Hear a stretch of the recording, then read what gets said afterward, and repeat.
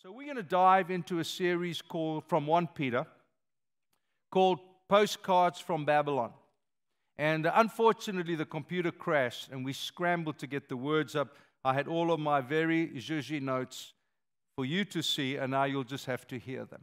Postcards from Babylon. And I just want to invite you into about 10 weeks to discover a truly remarkable story. It's interesting to me for how many people this particular book has become pivotal in the time in which we live. I cannot tell you how many churches have either just gone through 1 Peter, I didn't know that, who are talking about doing 1 Peter or currently in 1 Peter. It seems prophetically that God the Father has something to say to us in this book.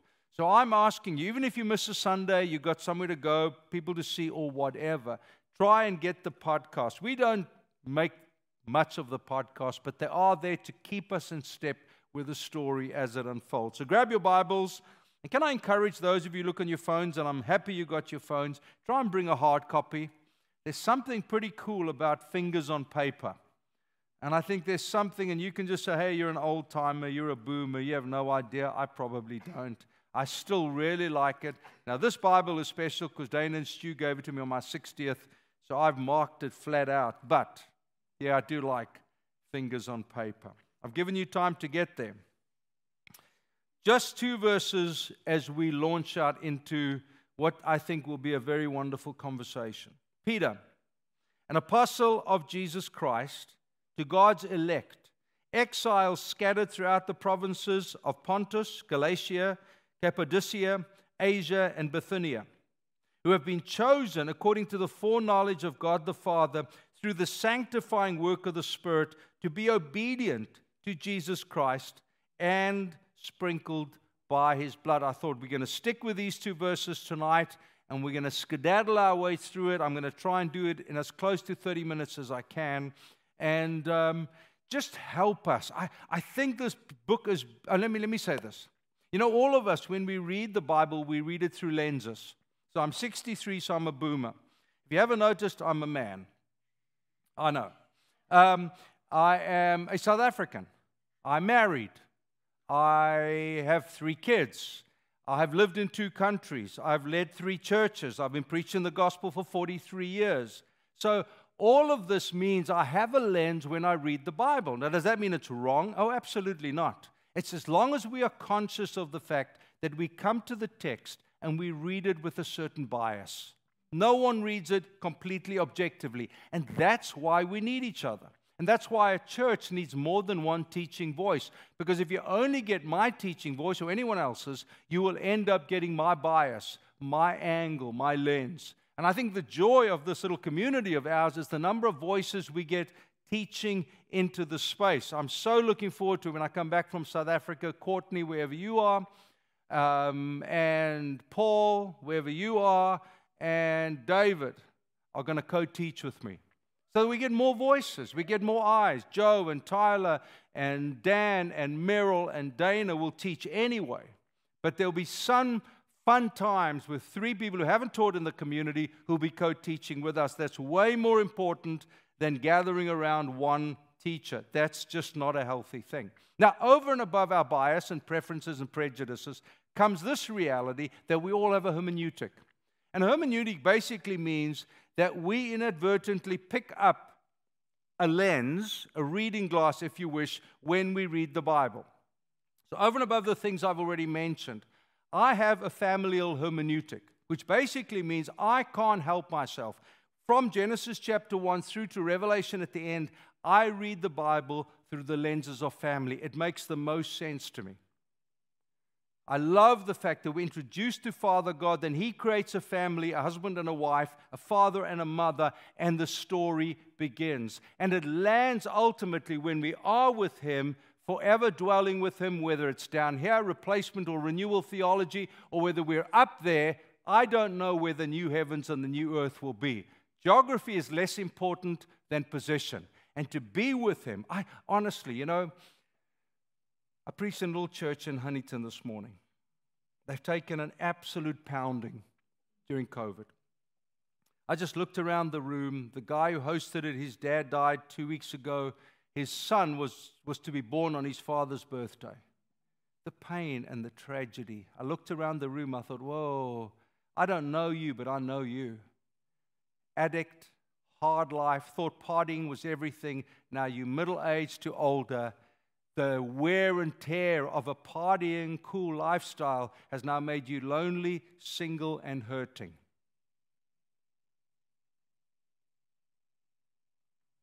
What a day it will be when we go to be with him, or he comes to be with us, whatever your eschatology is. What a day that will be, when there'll be no more tears, no more heartache, no more brokenness. What a day that will be. I have a familial hermeneutic, which means when I read the text, I find family. I don't find business, so I'm not looking for org charts, strategic thinking. I'm looking for family. I'm looking for where is God the Father revealing himself through Jesus, his Son. How can I, as a father of a family or a spiritual family, do life the way this scripture speaks? Always trying to adjust myself to it. Well, are there other ways, Chris? Yes, there are. In South Africa, we had many people who had a social justice lens. The only thing they read was social justice. The injustice, oppression of some, and Jesus is the great liberator, and he's going to come and bring liberty to the oppressed. Some of that's true, some isn't. Others, in turn, look at it through the lenses of the arts. Creativity, joy, celebration, darkness, heartache, brokenness, and the artist in them leaps to it. God was very kind to me as a young pastor. I had a very close friend. We now ran a number of marathons together. Mike McMeekin, and Mike was an artist, is an artist. Lives in Australia now. And I remember running down the hill, West Ridge, which was past some tennis courts on the way back to my house. We'd probably done about 20 miles.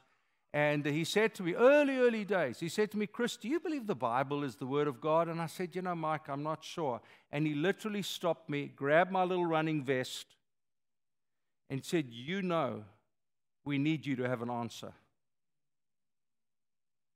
It was literally an arresting moment for me.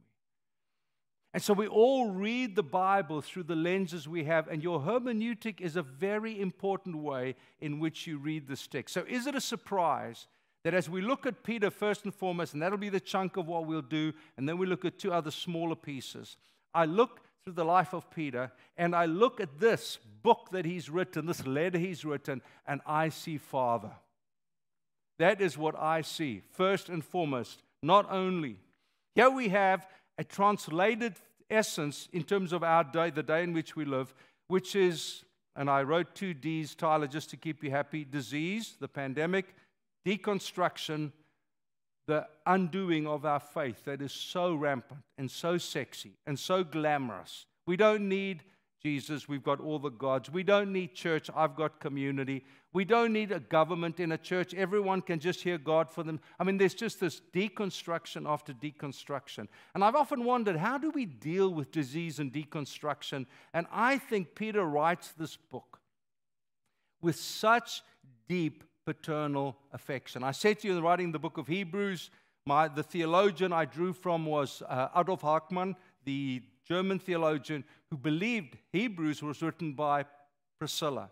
I concur entirely. But this book, I think, was written by Peter, as Polycarp and others confirmed. And it's this father's heart that keeps leaking through. Here is a discouraged, disillusioned, doubt-ridden world in which this church is shakingly trying to hold itself together.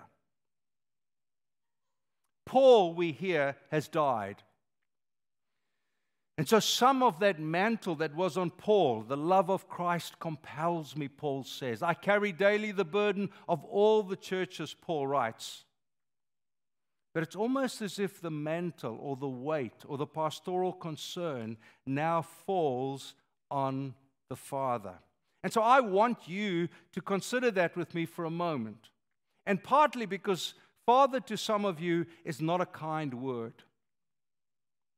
Father does not bring up great images. The father that you had may have been absent. My job is to provide for the family.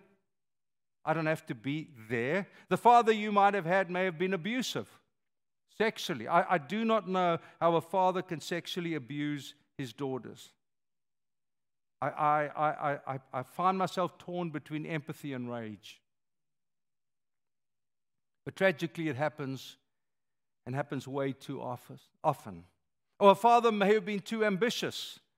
I want you to achieve what I couldn't. Or come on, you can do this. You can do this. My brother was telling me about this kid who wants to play for the top rugby team, and he really sucks. And he said, so Hendon spoke to him one day, said, dude, what are you doing? He said, my dad said, I can be anything I want to be, and I want to be in the top rugby team. And Hendon had to say to him, you can't. You're just not good enough. See, but an ambitious dad driving the agenda, forcing something on him, an absent, abusive, ambitious, and ambivalent father, just disengage, just whatever. You decide. See, inadvertently, what we as fathers are doing is we are giving away the high value of seeing our children shaped in His image and in His likeness. It's not easy being a dad. I was preaching a message similar to this many years ago, and what I didn't know is one of the men in the middle of it walked out. It was a Sunday morning in Durban, South Africa, and he called his dad, whom he hadn't spoken to for 10 years. And he said, hey, Dad, it's Terry here. And there was this pregnant silence on the phone. The relationship was completely estranged. And he said, Dad, I just want to tell you I love you. And he turned the phone off. His mother called about 5 minutes later and said, Terry, you're not going to do something, are you? You're not going to commit suicide or something, are you? And he said to his mom, no, Mom, I've realized that I've never loved my father the way he deserved. Was he absent? Yes. Was he abusive? Yes. Was he ambivalent? I think that's worse. Because there is this space where we can have actively engaged fathers who are pouring themselves into their sons and daughters. And dads, can I say this? I don't know if anyone's watching this. I don't know to whom it's relevant here. The notion, and I see it way too often, of giving their daughter away to the mother. Well, you look after her. I will look after the son. I can tell you without any reserve, my daughters needed me, and they needed me more as teenagers than they needed me as little girls. As little girls, it was cute. They flirted with me. Rolled their little eyes, little hips went out. You know, the whole thing. Catch me, Dad, catch me means you guys are supposed to chase us. No matter what woke says, you guys are supposed to chase us. Never forget that, gentlemen. Never forget that. But when they became teenagers and they couldn't cope, now, you know I'm very honest, so forgive me. And Dana's here, I don't seek to embarrass her. But when the breasts start developing and the legs start taking shape and the length of the skirt becomes an issue, it's Dad, not eliminating Mom, but it's Dad who gives their daughter sexual identity. Because he's the number one lover of her soul. He's the number one person who helps her grow in her identity as a woman. He is the first man who teaches her how to love. And the way in which he teaches her how to love will reflect on the way she loves one day. An emotionless father will either create a daughter that is sexually crazy, needy, desperate, or a sexually disengaged, not creative, not interested in sexual intimacy. It's a big thing. I love the gospel. I love the word of God. I can see some of you just sitting, just quietly, almost too nervous to move. That's the power of the gospel where God comes in and heals us. There is a place where we're actively involved and invested. I don't want to embarrass Stu, but he has so impressed me. He's worked. You know, they're staying with us because they're renovating their house that they bought. And so we said, come and stay with us for a few months and so on. And then sometimes, you know, I wake up very early. I don't sleep a whole lot. And 6 o'clock in the morning, he's out to go and do a sidecar shoot. And comes home to make sure that he's always there at dinner time to play with the kids and engage the kids and put them down and read them a story. And then oftentimes after that, he'll go to their house and work till midnight. He had every reason in the book to say, Dana, I just can't come home. There's just too much to do at the house. And there is. But there's something else about an actively engaged father that creates confidence in his son or his daughter. And this is a point of response later.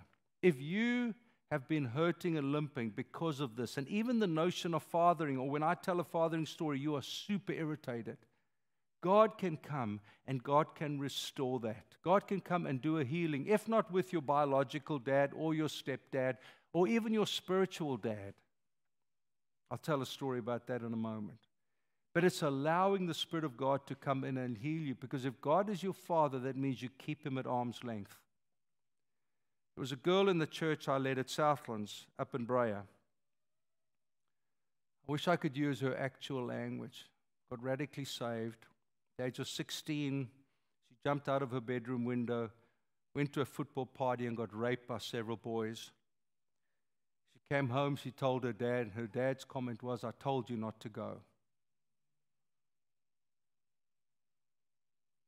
Really? Is that what her dad said to her? Needless to say, she had a then unfolding story of abusive boyfriends who beat her up, have sex with her. And she said the only reason why men wanted me was between the sheets. And if that's what they wanted, that's what they got.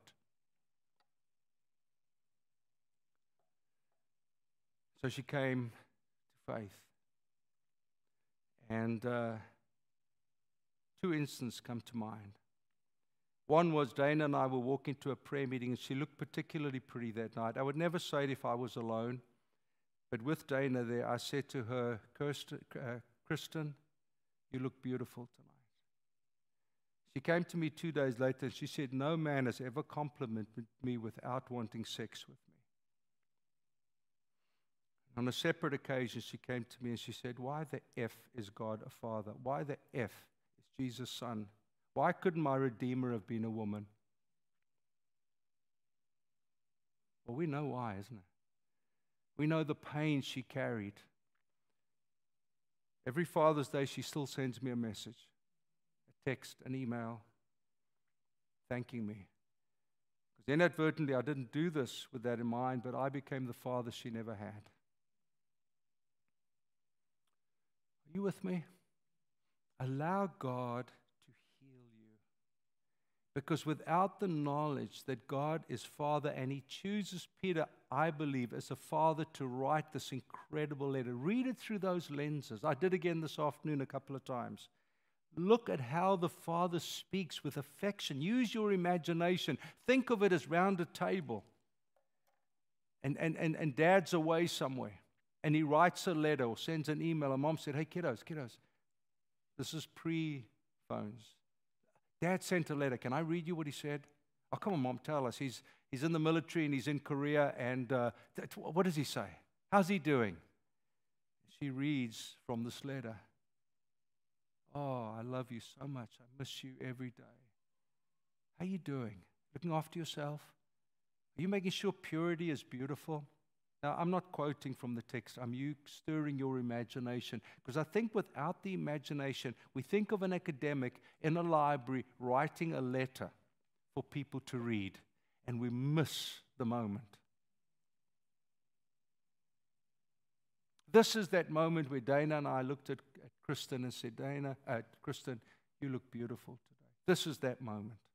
This is for me what 1 Peter does. It's not an academic exercise creating lots of theology, and it's beautiful in theology, but it's a father burrowing into the heart. Think, if you wish, of his daughter marrying someone, and it's a brutal marriage, and she gets hurt, and he abuses her, and he comes along, the father does, and he offers deep love and deep affection for her. And to get that, I believe, and I can be wrong, I don't mind. If you want to fight with me, I don't mind. But it's almost like Acts chapter 2, for those of you who remember the story. The Spirit of God falls, and the Spirit of God falls, and they're like, no one knows what to do. And it says, Peter stood up with the 11. And he speaks to them, and 3,000 come to faith. It's that same fatherly moment that Peter uses here. I hope Sam and Tyler don't mind. I won't divulge any privacy things, but I remember how Sam bounded into my house. I knew nothing about her. And Haley and others said, Sam's coming, and there was a buzz at all the Vanguard kids because Sam was coming. And they said, you will hear her before you see her. Oh, I think I'm going to like her. And she bounded into our house one night. She didn't know who I was. She didn't know, and she bounded in. But I looked, and there was a sadness in the eyes, in the energy and enthusiasm of the moment. Well, most of you who know Sam knows that her relationship with her dad was never great. And so I knew the moment I heard the story, I knew that there would be a distance between us. And it would take time. Because why must she trust me? She's never trusted a father in her life.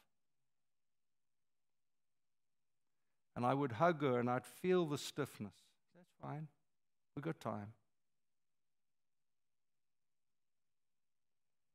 And I've watched as the Spirit of God has gotten her to fall in love with Father God, to see the power, value, and wonder of fathers in the community without the complexities that had shrouded her mind. Tyler, his dad walked out on them when he was a baby, kid. Dad died. I think he was 6, Tyler, when your dad died. 15. Oh, wow, it was later than I thought. Long story, I won't give you the detail. But I knew the moment I got his story, I thought, okay, this isn't an automatic, Chris, I will follow you. And I won't give you the details other than there's a memory for me. You know, there are moments in the church's story, mythology, if you wish, in the best sense of the word. But whenever I hand over, which will be who knows when, there will be a moment in Tyler's lounge that I will never forget. Because I don't think he could trust me. And we sat down one day and we had a very intensive conversation. And he got more elevated and more emotional and threw in some choice words. And I thought, I have nothing to say to you, Tyler, except this. I will never leave you. I will always be here for you. You see, sometimes it takes a journey for us to be able to find Father God and find fathering not as an enemy, not as a point of pain and trauma, but something beautiful. If you can, for a moment, just think of those that Stu and I were talking yesterday, of all these refugees, whether they're Syrian refugees who are so en masse in Athens, or the Afghan refugees in Pakistan. And I've used it a few times because it's had such an impact on me. And I cannot but think, and again, forgive me, but just to earth it and make it real, of a father with some teenage girls and one little luggage container and dragging along. And how do the girls have their periods? How do the kids poop? What do they do with it? All sleeping in one tent and a toilet facility over there somewhere for months, if not for years. What does the pain of that feel like? Peter, I think, was a father, and he wrote this book, a letter, as a father to the church, a hurting church, a disorientated church. The second thing I want to say about Peter, just quickly, and I'll be much quicker with this, hopefully. Peter is author. There was such pain, as I mentioned earlier on, his father, pain and prejudice and the pressure to perform. But Peter seems to understand this trauma. Now think about it for a moment. Dana quoted a statistic to me yesterday.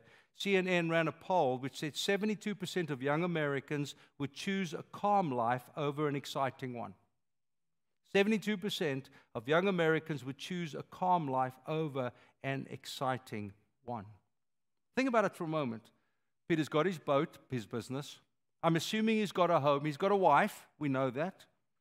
And for all intents and purposes, he's got a pretty cool life. Why would he leave that? What was compelling for him to literally drop his nets, his investment into his business, all that held? Imagine him trying to go home and telling his wife, remember the business I had? I have it no longer. I met a guy.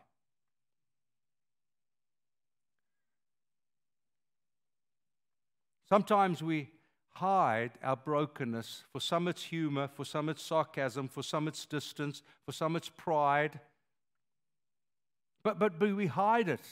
And there's no better place to find how people hide their brokenness but in Instagram. But when Jesus met Peter, it was by the beach. And we watched the highs and lows of the story. High, come and follow me. High, on this rock I will build my church. Low, get behind me, Satan. I cannot imagine saying that to one of you. I mean, I would definitely, I can't imagine it. Highs, being on the Mount of Transfiguration, the special place. Jesus said to the three, hey, come on, guys, we're going up the mountain. And I'm sure, they were a bunch of dang guys. I got chosen, buddy. You suck. Behind Jesus' back, of course, like, whatever, I'm going with him. And then they come back with a bit of a spring in their step and like a real thing. And it's, you guys won't believe what happened up there. You guys can't believe what happened up there. And this little kid is rolling around in the fire. And they say, Jesus, we don't know what to do with him.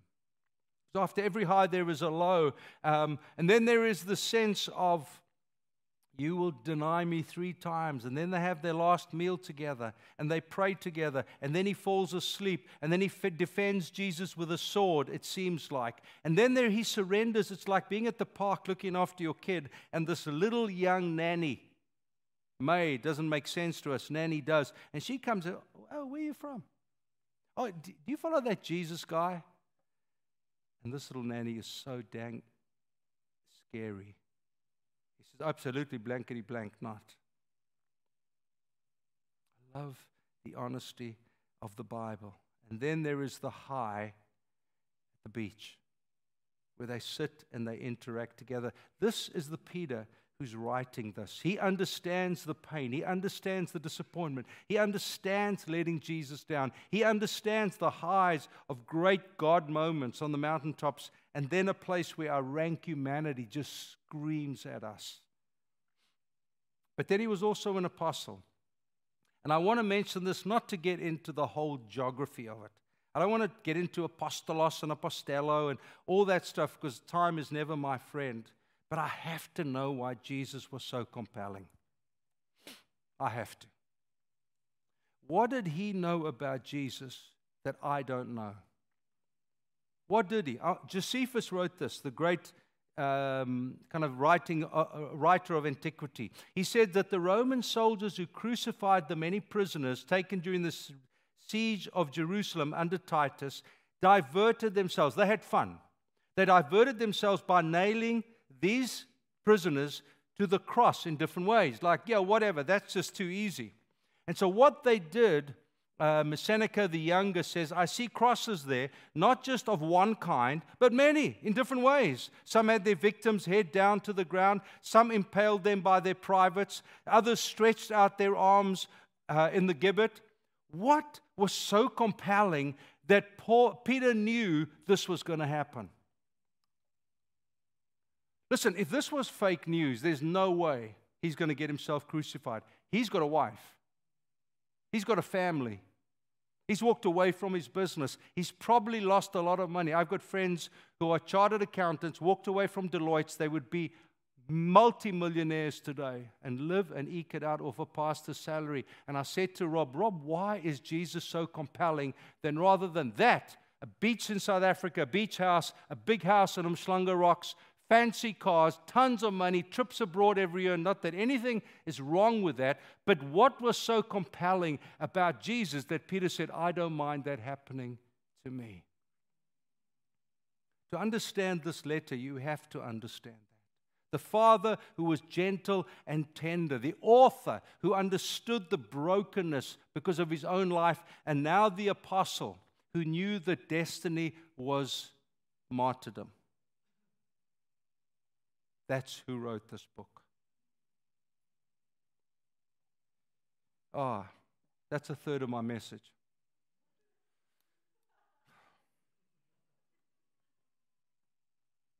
My invitation to you tonight is to allow God to wrestle His way through, one, your own struggles with the notion of fatherdom.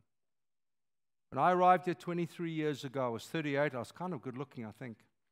Long, long time ago. I look in the mirror and like, who are you again? Because I don't remember you. I remember that guy. I don't remember this guy.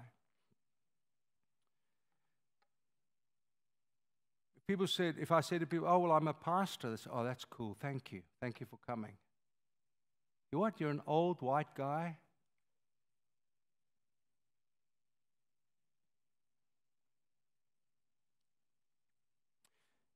I'm going to ask you to be honest tonight. Ty, can you help me up here, please? I'm going to ask you to be honest on the fathering thing. I'm going to ask you tonight, if that is an issue, please, as we go into this story, these beautiful chapters that amazing people are going to unpack to you, please do business with God tonight, whatever that may mean to you. Number two, as a leader, this notion of I'm hiding behind something. See, I had a difficult childhood. And the way I coped was with humor. My tongue was the fastest, it was the loudest, and the most aggressive. That's how I survived. So I walked into a room, and I thought, I'm not going to be intimidated by everyone, so I'm going to be the one who intimidates, intentionally. I'm going to walk in loud, I'm going to walk in strong, and I'm going to own the room. A little 5'10" Dutchman. What was that doing? It was hiding. It was hiding an inner pain inside of me that spoke of brokenness and insecurities and vulnerabilities. What's yours? What's the wall you hide behind, the mirror that you are petrified to look into? Because when all of your defenses are taken away, that's the real person. And to be honest with you, I was petrified for that person to be discovered. Meryl said to me, especially after she started her therapy, she said to me, babe, why don't you go to a therapist? And I looked at her, and normally I would joke it away. I would just goof around.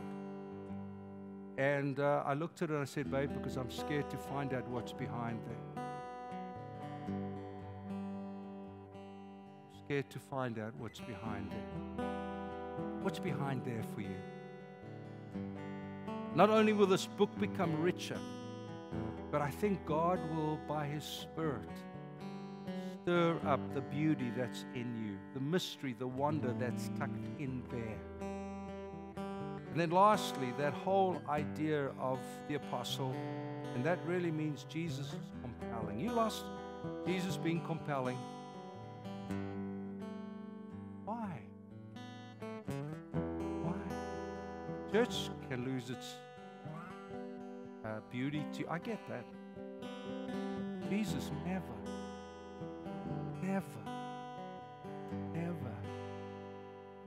Woman that was caught in the act of adultery, who was probably brought naked. That was the cultural custom. Not the man, the woman. And she was brought naked, and she lay on the ground, and all these religious high officers stood around her, staring at her nakedness. Naked woman is highly captivating, especially when you've got control over her. Jesus gets on his haunches. He's not looking at her, not at her nakedness. And he just starts writing. The finger that gave them the covenant, the same finger writes in the sand. And I think it's language of grace. And he looks up and he looks her in the eyes, because he doesn't want to look at her breasts. He looks her in the eyes and he said, where are those? Where are those who accuse you? And she said, oh Lord, they are not here. And he said, neither do I accuse you. But go and sin no more. Don't you think that woman held by Jesus? Don't you think Jesus, sorry, this is taking so long, but I want to minister to you. Sorry we didn't get to exiles and Trinity. Can you imagine the eyes that Peter looked into on the beach? My imagination is just rich in these moments. He's denied the Lord. He did the only thing he knew. He went back fishing with his mates. He thought, I don't know what else to do. I've screwed it up so bad. And he went back fishing with his mates in Galilee. And the word was, meet together at Beach X. And I can only imagine him sitting there, or just floundering. I do not know what to say to Jesus. I have no words. And I think he looked into the eyes of his Redeemer, the eyes that compelled him, and the eyes for which he would ultimately be crucified upside down. And he found grace, and he found favor, and he found affection, and he found forgiveness. That's why he went to the cross. Can I pray with you? Would you mind standing? You've been sitting a long time.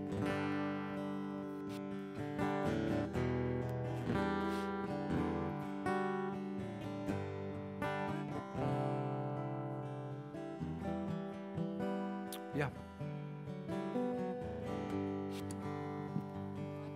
Yeah.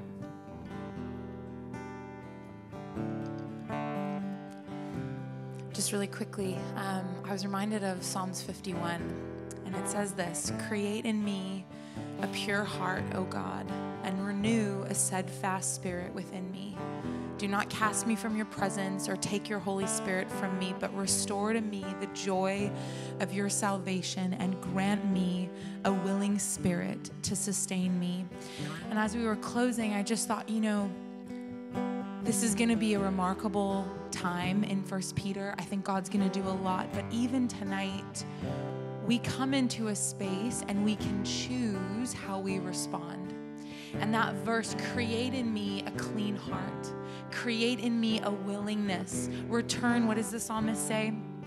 Grant me a willing spirit. Restore to me the joy of your salvation. Restore to me the image of a Father who is perfect and good. Restore to me the idea of a God who is working in my life. Whatever that thing is, whatever needs to be restored, corrected, brought back to joy, brought back to life. That's what we are invited into. When he says God the Father, he is inviting us to a new picture of himself. He is inviting us to a renewed and perfect picture of a Savior, of a God, of a Father, of a Redeemer. And I just felt, even as we close it this evening, that the invitation is this: won't you create in me a clean heart? Won't you wipe away the stain, the stench, the baggage of the world, the baggage of my mind, the things that creep in when I hear the scripture. Some of you sat tonight and didn't enjoy the truth of God and didn't enjoy the image and couldn't process the stories because there is a residue of something else. And so even as we close, I want to invite you, I want to invite me to pray these words. God, when I walk into church, I know I carry with me X, Y, and Z, particularly tonight, I think in regards to Father.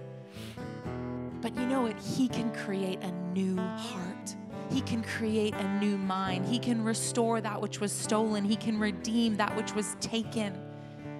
The resurrection means there is always a new beginning. Can you begin again? The resurrection says yes. So will you pray with me? Pray this prayer. Even now, if you're comfortable, open your hands, close your eyes. And this is our prayer. God, Father, create in us clean hearts. Won't you scrub away the residue of what others have done to us and what we have done to ourselves? Won't you renew the steadfast spirit, your spirit inside of us that calls life out of us, that calls joy out of us? Won't you call that spirit up again, the spirit that was created in Genesis and sustained us, the very life of God, the very breath of God that is within us? Won't you allow us to stay tucked into your presence? Won't you allow your Holy Spirit to be close, to be intimate, to be working? Won't you restore the joy of salvation for those of us who sit tonight in cynicism and uncertainty? Another message.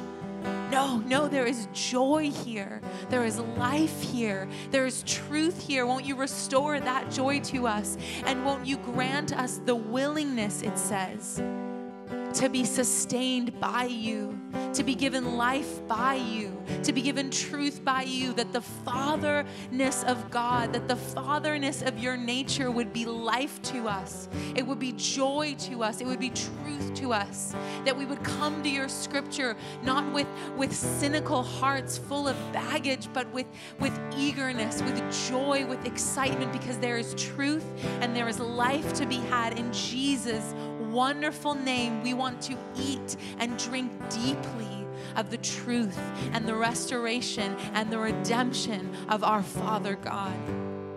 In Jesus' name. Beautiful, beautiful. Okay, so I'm going to ask you to do this. We're going to sing. Those of you who do want to come up, and it takes boldness and courage to say, you know what, can some people pray for me, because it really is a thing. I'm going to ask you on the fathering thing to come this side, and Joe and some of the others will come and pray with you. If you know that there is a place where you hide behind, a curtain that you hide behind because you're just petrified for people to get to know you, I was. I'd love you to come up and come pray, and Shelley and a few of the others will come and pray for you as well.